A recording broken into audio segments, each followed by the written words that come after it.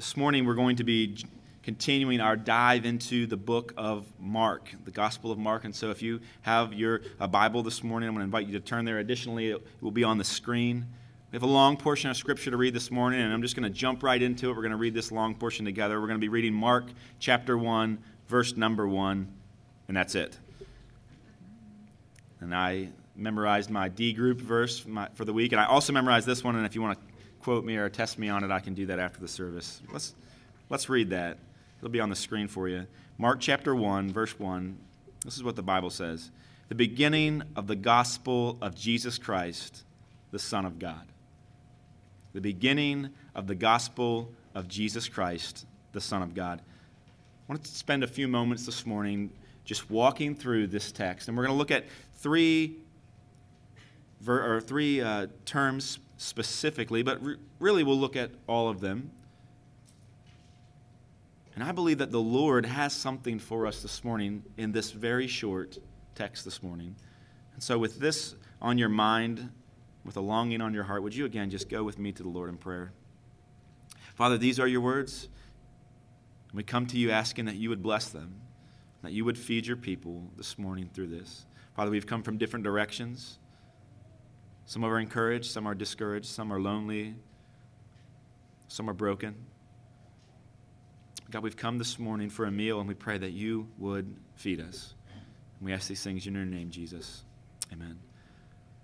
So one point that I want to draw out of this text this morning for you is this, that the gospel of Jesus Christ is the only true gospel out there, and everything else is either a distraction or deception.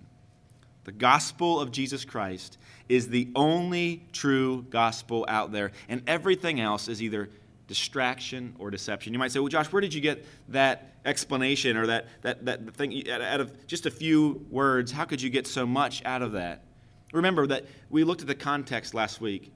The Gospel of Mark was not given to the church in a vacuum. There was a context. There was a greater context that really helps us to see the point as to why, the motivation as to why Mark, led by the Holy Spirit, would pen these words.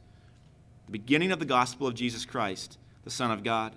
And for a 21st century Christian, as we look at this without any context, without any background knowledge, it may seem like we're just grasping here and that there's not a whole lot really to be dug out. I would say to you this morning that there is so much that we wouldn't be able to get, and we wouldn't, if we spent 3 weeks on this text, just this verse, we wouldn't be able to get it all out. Let's go ahead and give it a shot. We'll begin with the first word I want to highlight this morning. That is the beginning. The beginning, which is the beginning of the gospel and the beginning of this verse.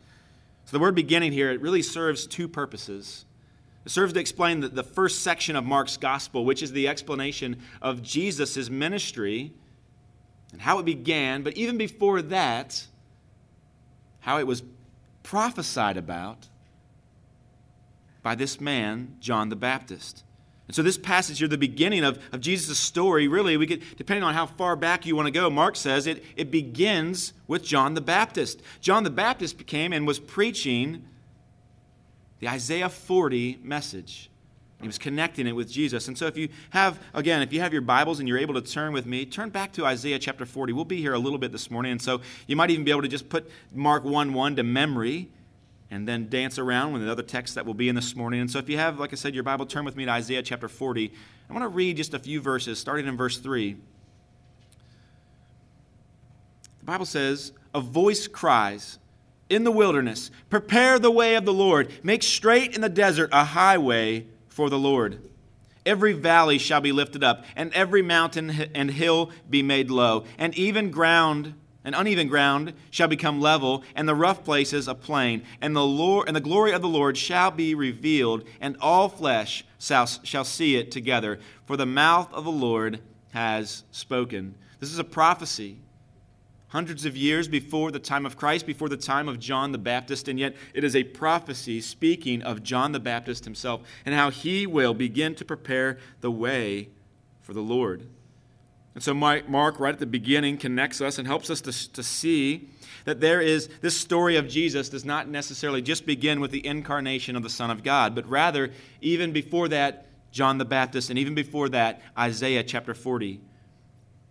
And we could trace it all the way back, this passage of the glory of the Lord being revealed. Initially, that was even prophesied as early back as Genesis chapter 3, verse 15. And so right at the start, Mark wants us to know that this is not merely the prophetic activity of John the Baptist, but it's the redemptive activity of God in providing salvation for man. He wants us to know this is the beginning. That God is actively redeeming his people. And the work there in chapters 1 verses 2 through 3 is that quote from Isaiah. And it finds its fulfillment both in the ministry of John and in the coming of Jesus there in the wilderness to be baptized. But here the emphasis is the unity of God's action in historical unfolding.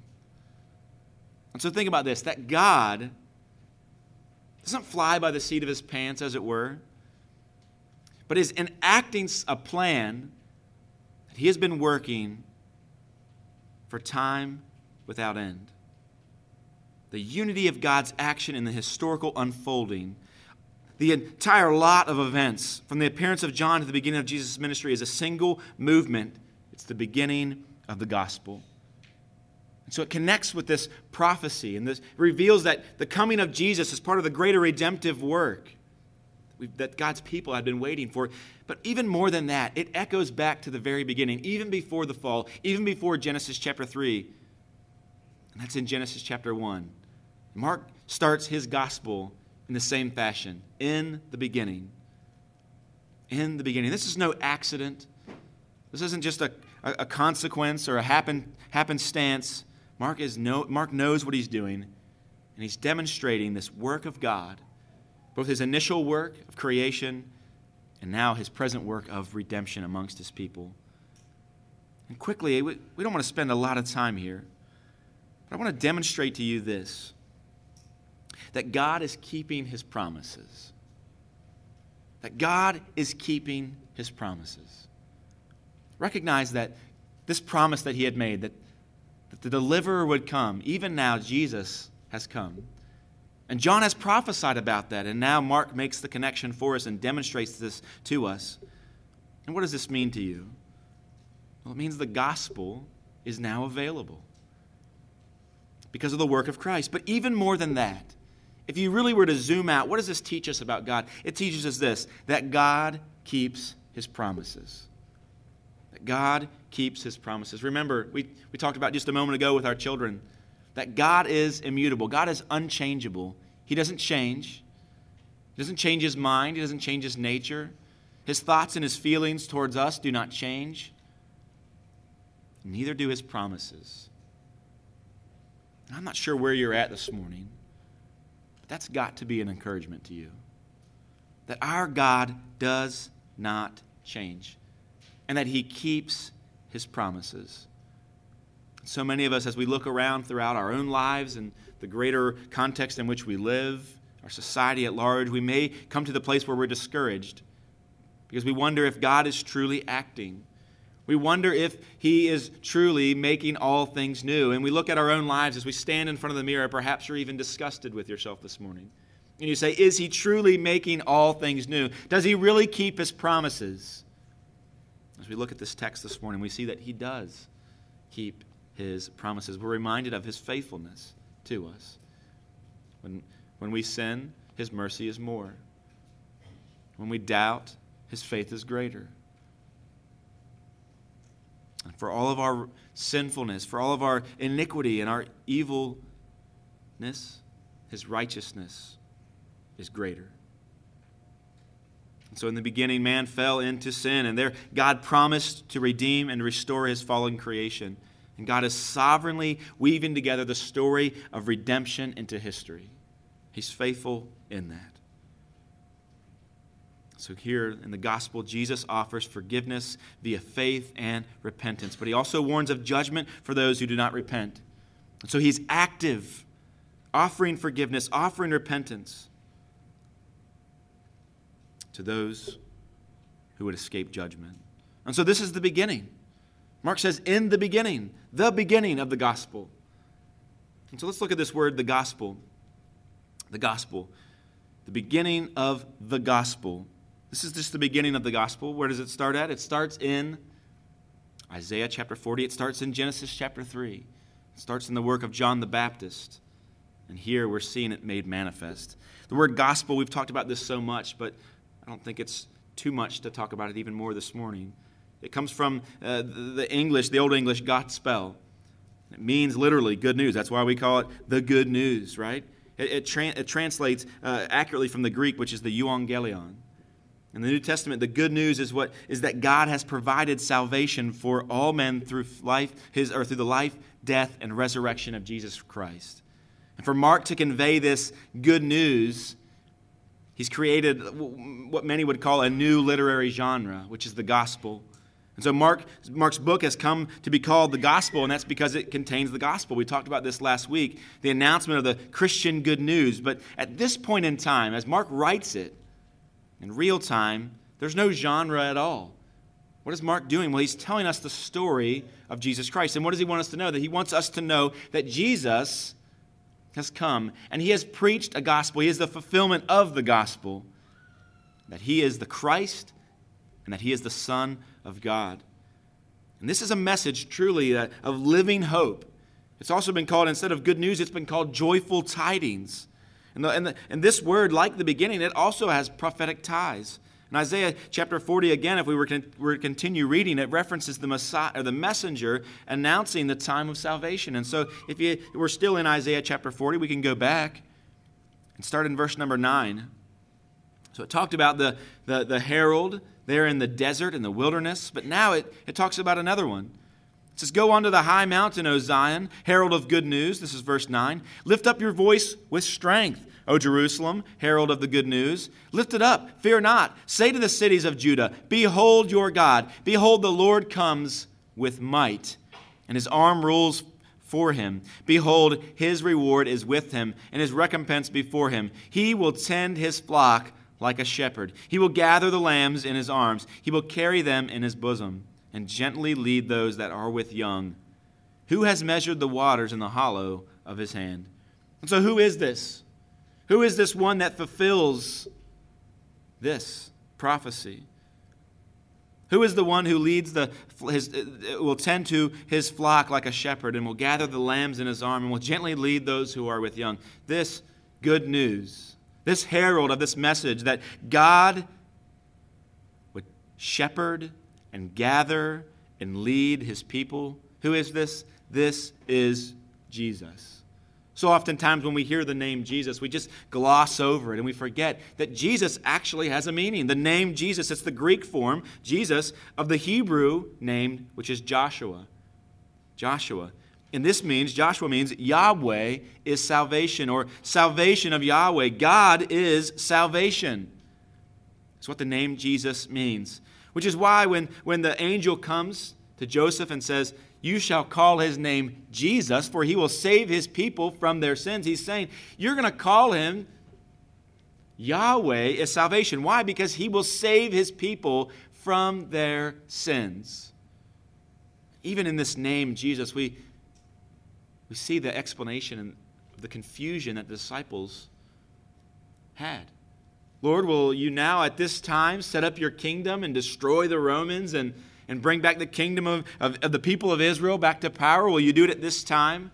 Matthew records Joseph being told that Jesus will be his name. Why? Because he will save his people not from their captors, not from their enemies necessarily, but from what? Not from who, but from what? From their sins. From their sins. So this name Jesus, the gospel of Jesus Christ. The gospel of Jesus Christ. Let's look at this word Christ. What does Christ even mean? Oftentimes we can just jump over that as well, as if Christ is Jesus' last name. And while I guess you could look at it that way, it's so much more than that. Christ literally means anointed. And behind the word Christ, or the anointed, is the Hebrew word Messiah. Messiah. And so this morning, as we consider the gospel of Jesus Christ, Jesus, the one who would save his people from his sins, and the Messiah, the anointed one of God, testified from of old, This is Jesus Christ. This is the gospel. And so we should try this morning as we hear the word gospel to hear it as if we had been in the first century and not think of it as one of the genres within the Bible, but to literally consider it's the good news that has been prophesied from old, and it's fulfilled in Jesus Christ, the one through who Yahweh would demonstrate salvation. But as I was studying earlier this week, I came across another ancient incident where this word, euangelion, or gospel, was used. And you see, when we think of the word gospel, we think, well, that's a Christian term. That's our word. That's our term. And really, it's not. We've taken it, and it definitely fits. The Lord has given it to us. He called his message the gospel.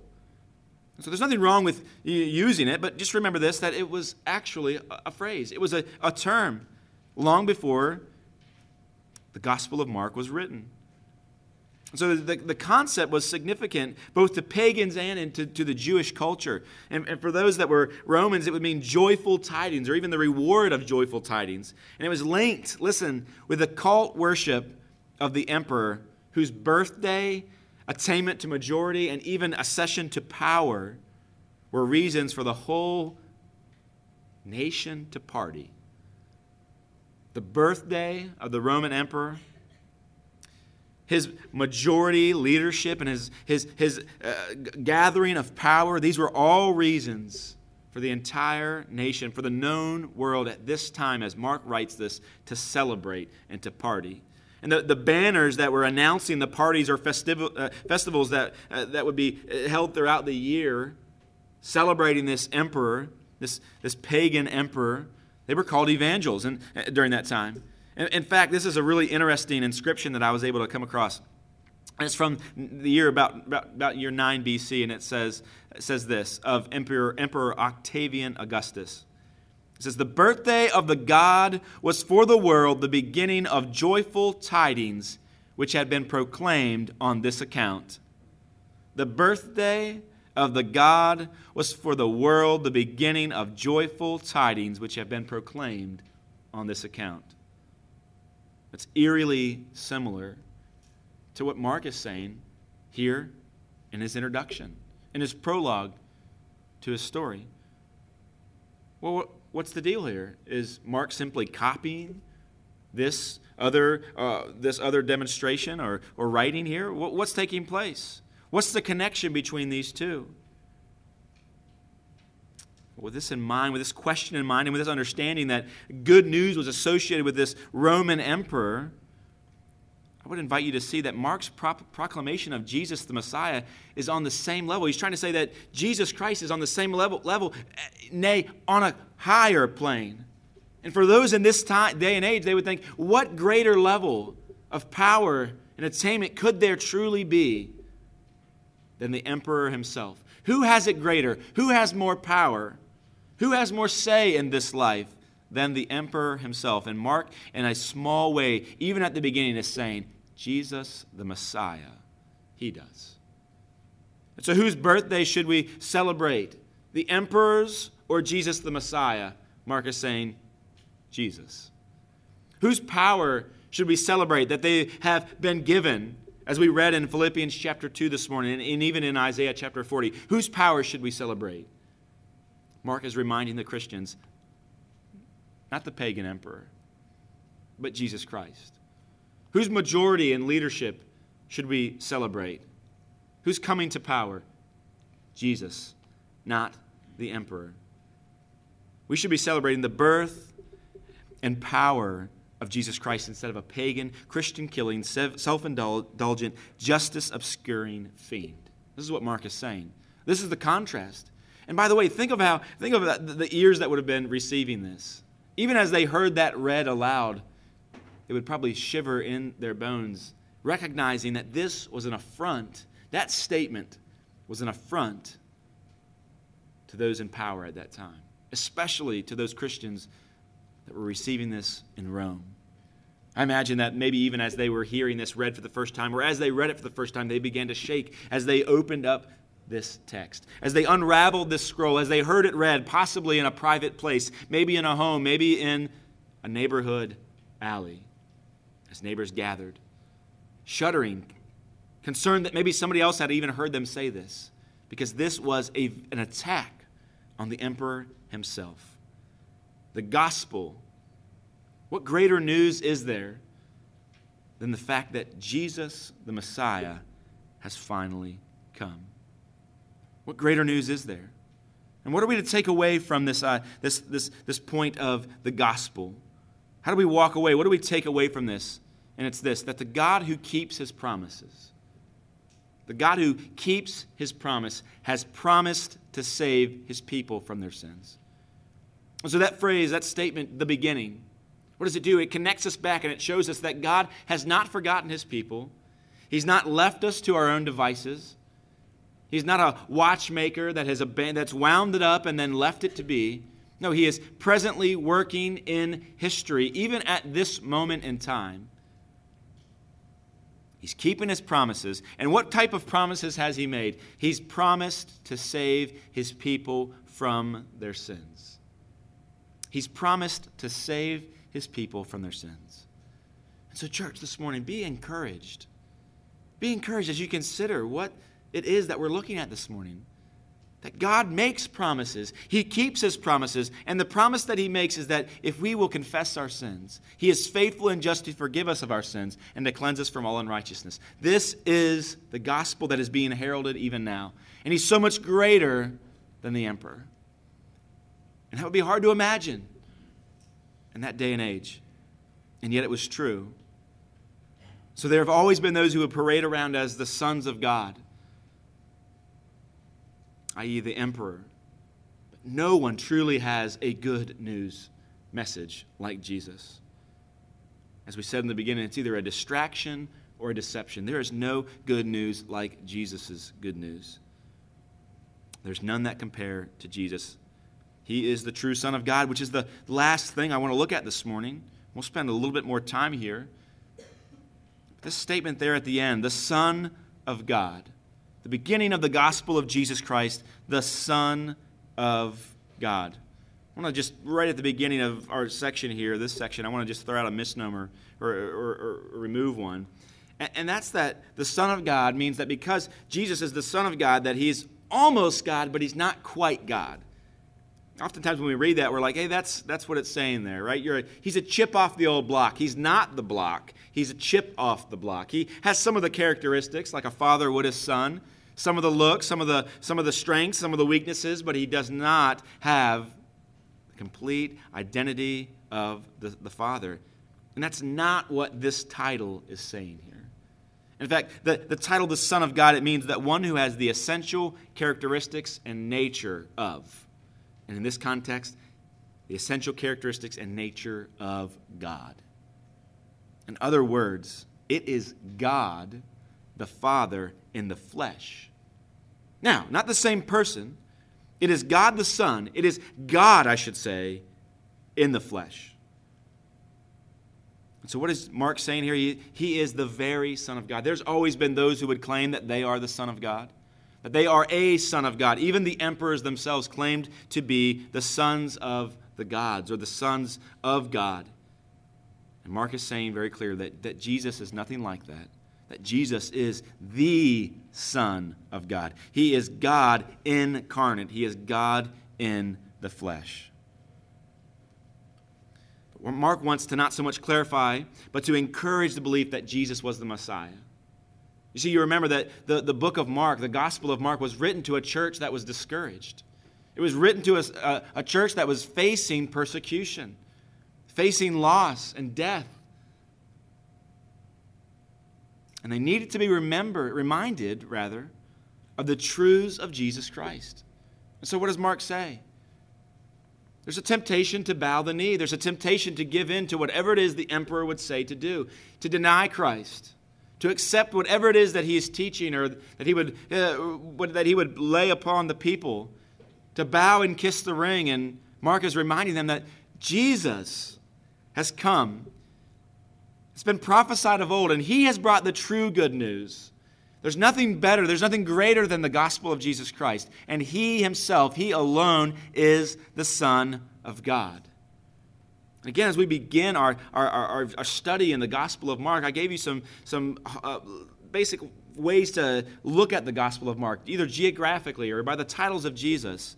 Another way that we could really see the high points in the Gospel of Mark is to look at two passages, and we won't look at them specifically this morning, but I just want to point to them, and that's chapter 8.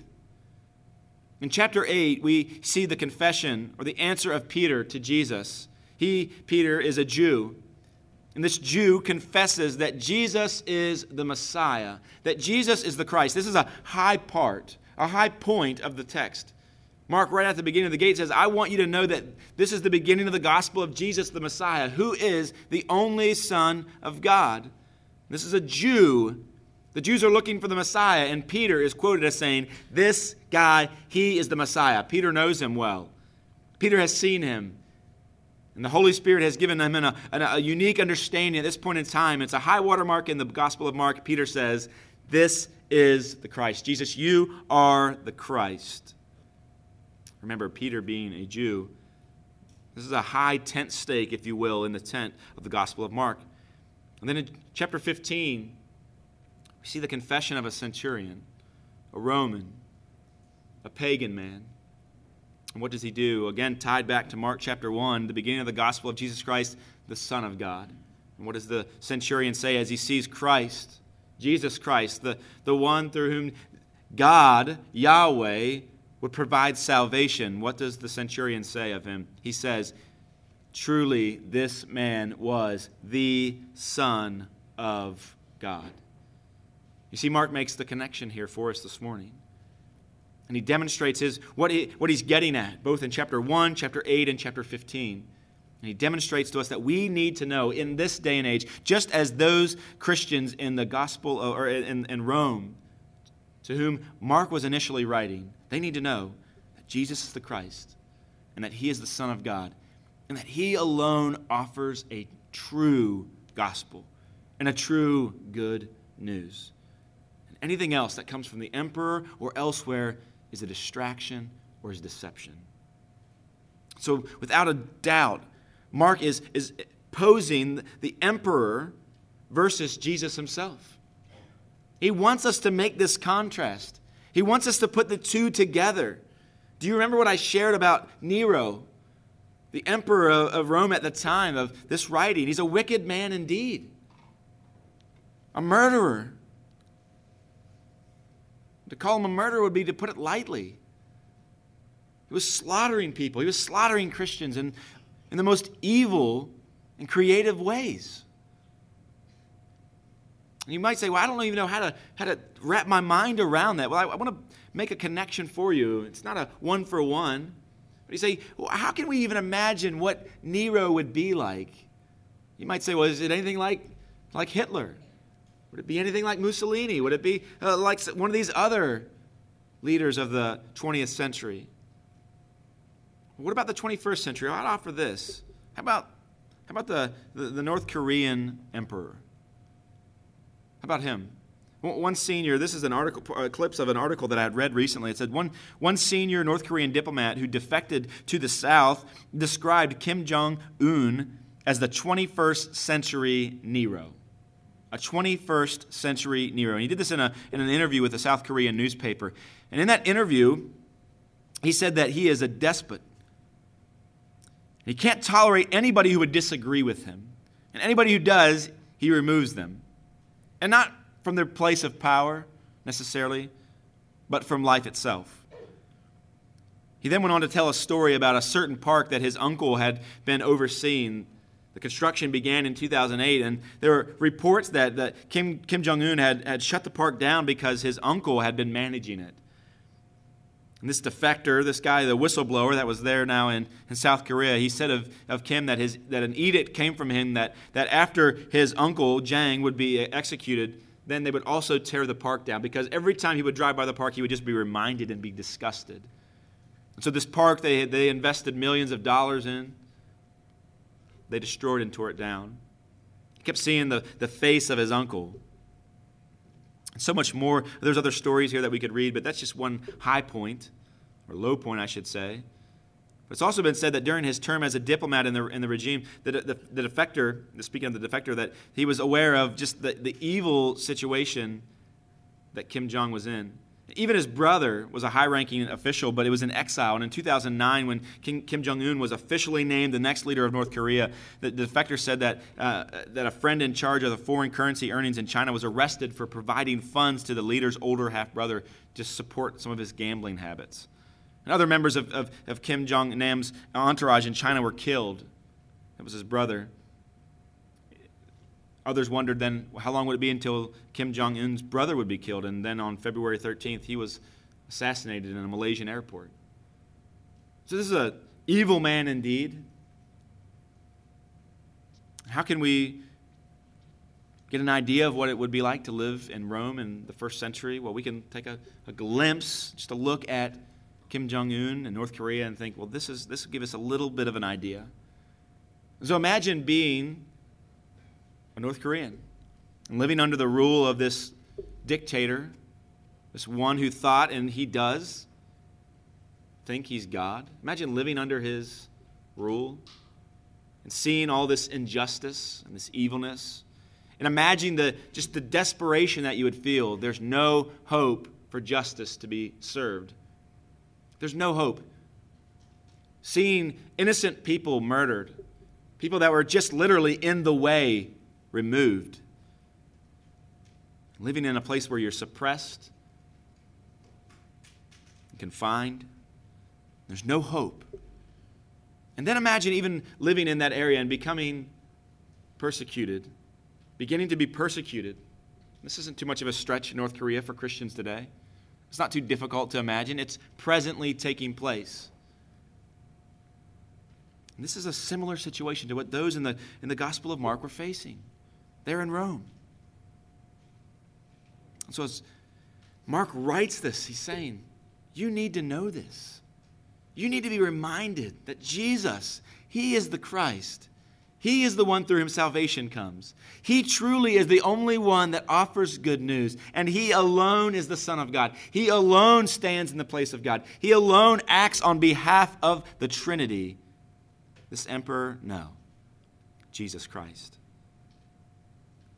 As we think of who Nero was, as we think of who Christ was, the Son of God, versus the false Son of God, the pagan Son of God, I think it's so clearly demonstrated if we were to turn to Philippians chapter 2, to see the contrast between these two leaders, if one can be called a leader.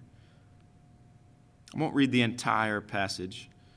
If you have your Bible, just turn there to Philippians chapter 2, or just jot it down in your notes or on your loop.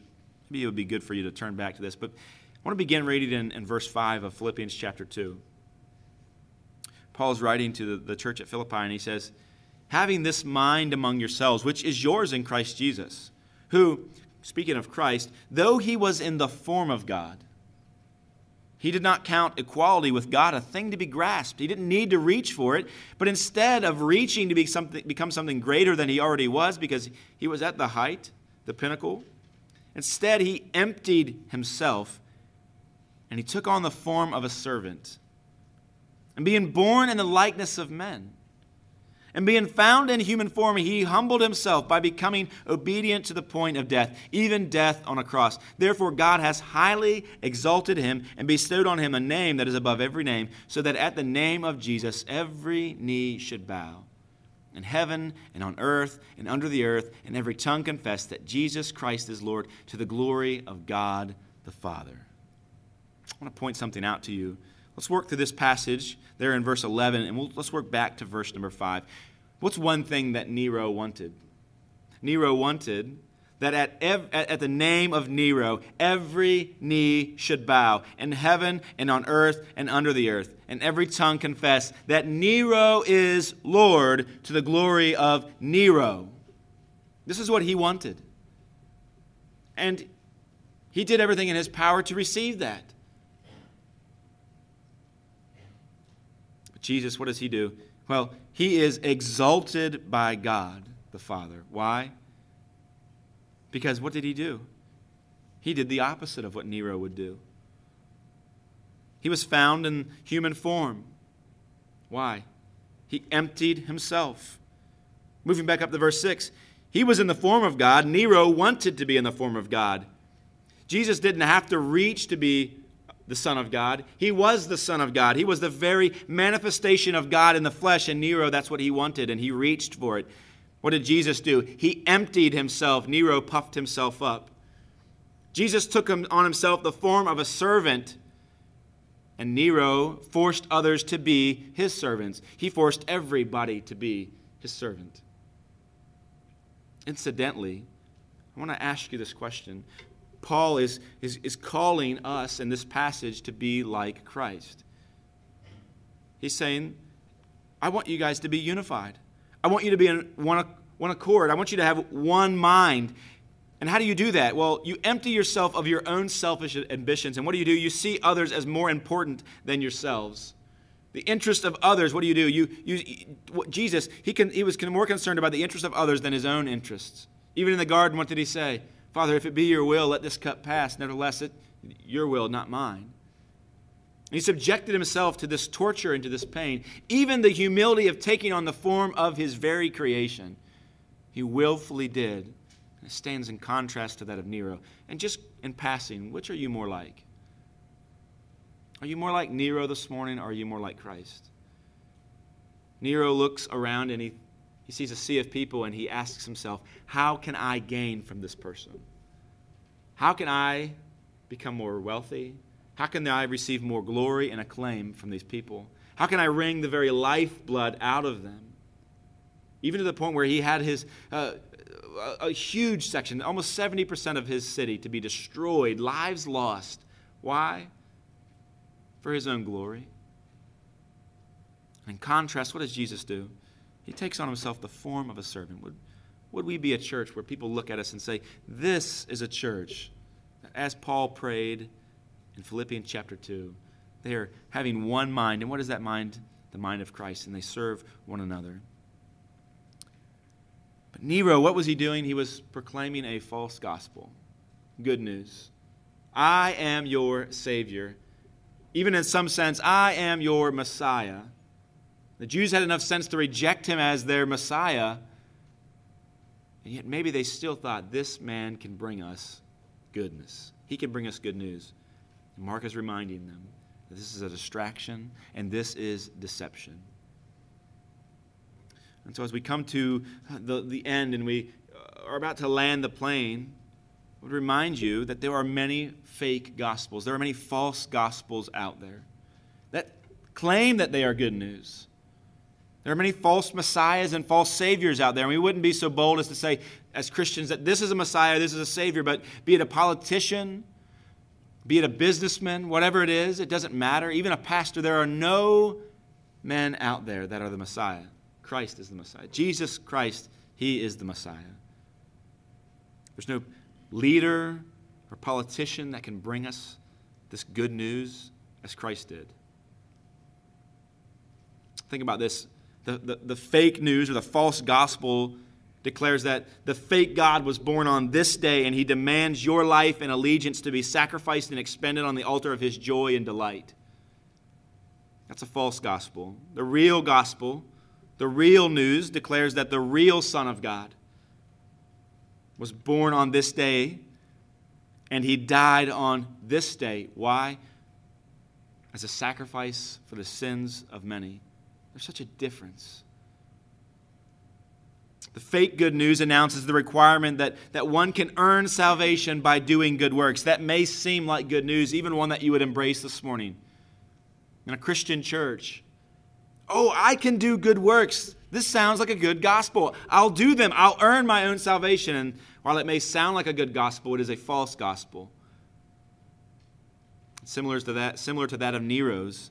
There's no value. There's no power in it. And the real good news announces that Jesus has done the good works for us, that he paid our sin debt, and now his righteousness is offered to those who would repent and trust, and they could wear his righteousness as their own. That's good news. Fake good news invites you to eat, drink, and be merry, and that's it. It ends there. Serve yourself. Allow others to serve you. And the real good news calls you to remember that tomorrow, or in other words, soon, you too will die. And the judgment is coming after that. And good news begins with bad news, as we've talked about, that there is a dangerous judgment on the horizon for all those who have not placed their faith in Jesus. And so if you're here this morning and that's not you, that's you. You've not repented of your sins. You've not turned to Christ in humility, trusting the work of Christ on the cross. Then the good news is that there is bad news, and you must repent and turn and accept the forgiveness that Jesus extends. And so the initial recipients of Mark's gospel, they lived in Rome. They were one of the most sophisticated societies in all the world, and yet one of the vilest. You don't have to look very far to see an abuse of power and neglect of those in poverty that would exceed that of Rome. The actions of those in power were, just in a word, vile. The abuse of power and authority, terrible. The enslavement of so many, rampant. And this was a land that for many was unsafe, though it was led by the supposed Son of God, who would declare good news. Good news. And it was empty. It was empty. Imagine living in that land. Imagine living in a time if this is the case.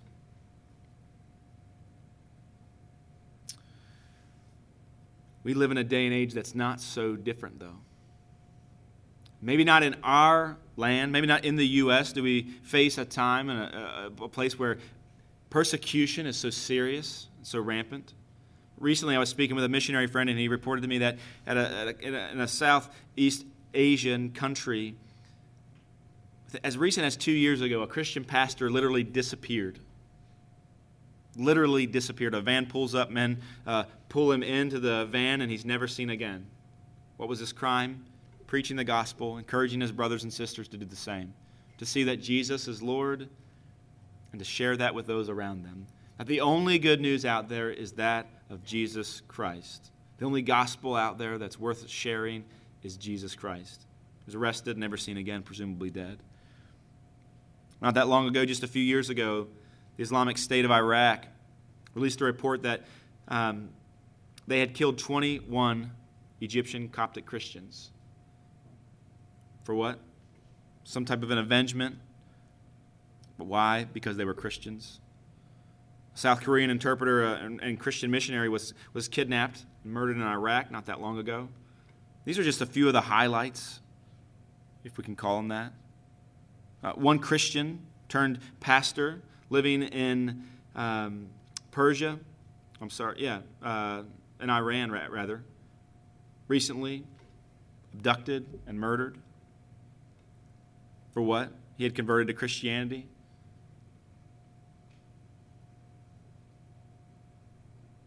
Gail Williams, an aid worker in Afghanistan.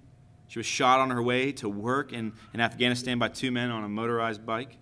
Why? Because she had been working for an organization that was preaching the gospel in Afghanistan. Not long ago, a man walked into a college campus here in the U.S., began asking people with a gun if they were Christian. If they were Christians, he would say, "Prepare to meet your God."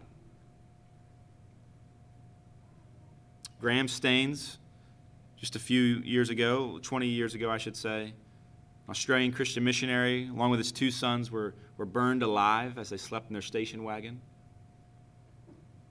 in India. We live in a day and age where it would appear for Christians today that things aren't as good as maybe we thought they were. Maybe it's not so different for many of our brothers and sisters around the world. And even for us, as I spoke last week, about the danger here in the U.S. and how there's a storm that's brewing in the U.S. of hatred and intolerance toward those who claim the gospel and hold the gospel dear. And it churns, and it actually threatens to make landfall directly and soon.